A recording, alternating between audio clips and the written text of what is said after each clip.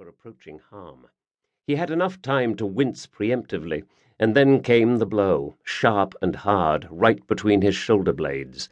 Locke smacked into the tunnel wall and barely managed to stay on his feet. Familiar laughter followed the blow. It was Gregor Foss, years older and 2 stone heavier, as far beyond Locke's powers of reprisal as the Duke of Camor. "God, Lamora, what a weak and clumsy little cuss you are!" Gregor put a hand on the back of Locke's head and pushed him along, still in full contact with the moist dirt wall, until his forehead bounced painfully off one of the old wooden tunnel supports. "Got no strength to stay on your own feet? Hell, if you tried to bugger a cockroach, the roach would spin you round and do you up the arse instead." Everyone nearby laughed, a few from genuine amusement, the rest from fear of being seen not laughing. Locke kept stumbling forward, seething but silent, as though it were a perfectly natural state of affairs to have a face covered with dirt and a throbbing bump on the forehead. Gregor shoved him once more, but without vigor, then snorted and pushed ahead through the crowd. Play dead. Pretend not to care.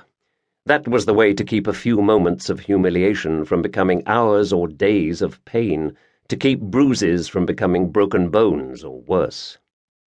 The river of orphans was flowing to a rare grand gathering, nearly all the hill, and in the main vault the air was already heavier and staler than usual.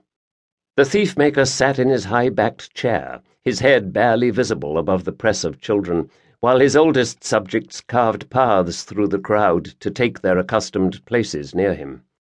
Locke sought a far wall and pressed up against it, doing his best impression of a shadow. There, with the welcome comfort of a guarded back, he touched his forehead and indulged in a momentary pout. His fingers were slippery with blood when he took them away. After a few moments, the influx of orphans trickled to a halt, and the thief-maker cleared his throat. It was a penance day in the 77th year of Sendovani, a hanging day, and outside the dingy caves below Shades Hill, the Duke of Camor's people were knotting nooses under a bright spring sky. 3.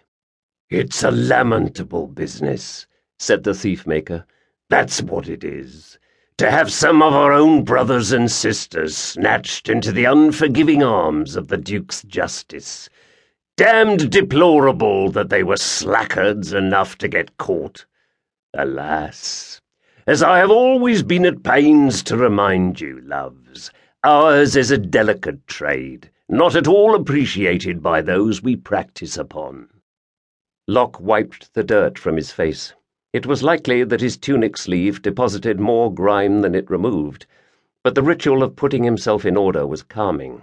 While he tended to himself, the master of the hill spoke on. "Sad day, my loves, a proper tragedy. But when the milk's gone bad, you might as well look forward to cheese, Oh, yes, opportunity. It's unseasonal fine hanging weather out there. That means crowds with spending purses, and their eyes are going to be fixed on the spectacle, aren't they?"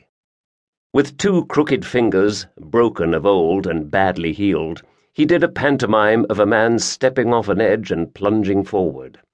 At the end of the plunge, the fingers kicked spasmodically, and some of the older children giggled. Someone in the middle of the orphan army sobbed, but the thief-maker paid them no heed. "You're all going out to watch the hangings in groups," he said. "Let this put fear into your hearts, loves. Indiscretion, clumsiness, want of confidence, today you'll see their only possible reward. To live the life the gods have given you, you must clutch wisely, then run. Run like the hounds of hell on a sinner's scent. That's how we dodge the noose. Today you'll have a last look at some friends who could not.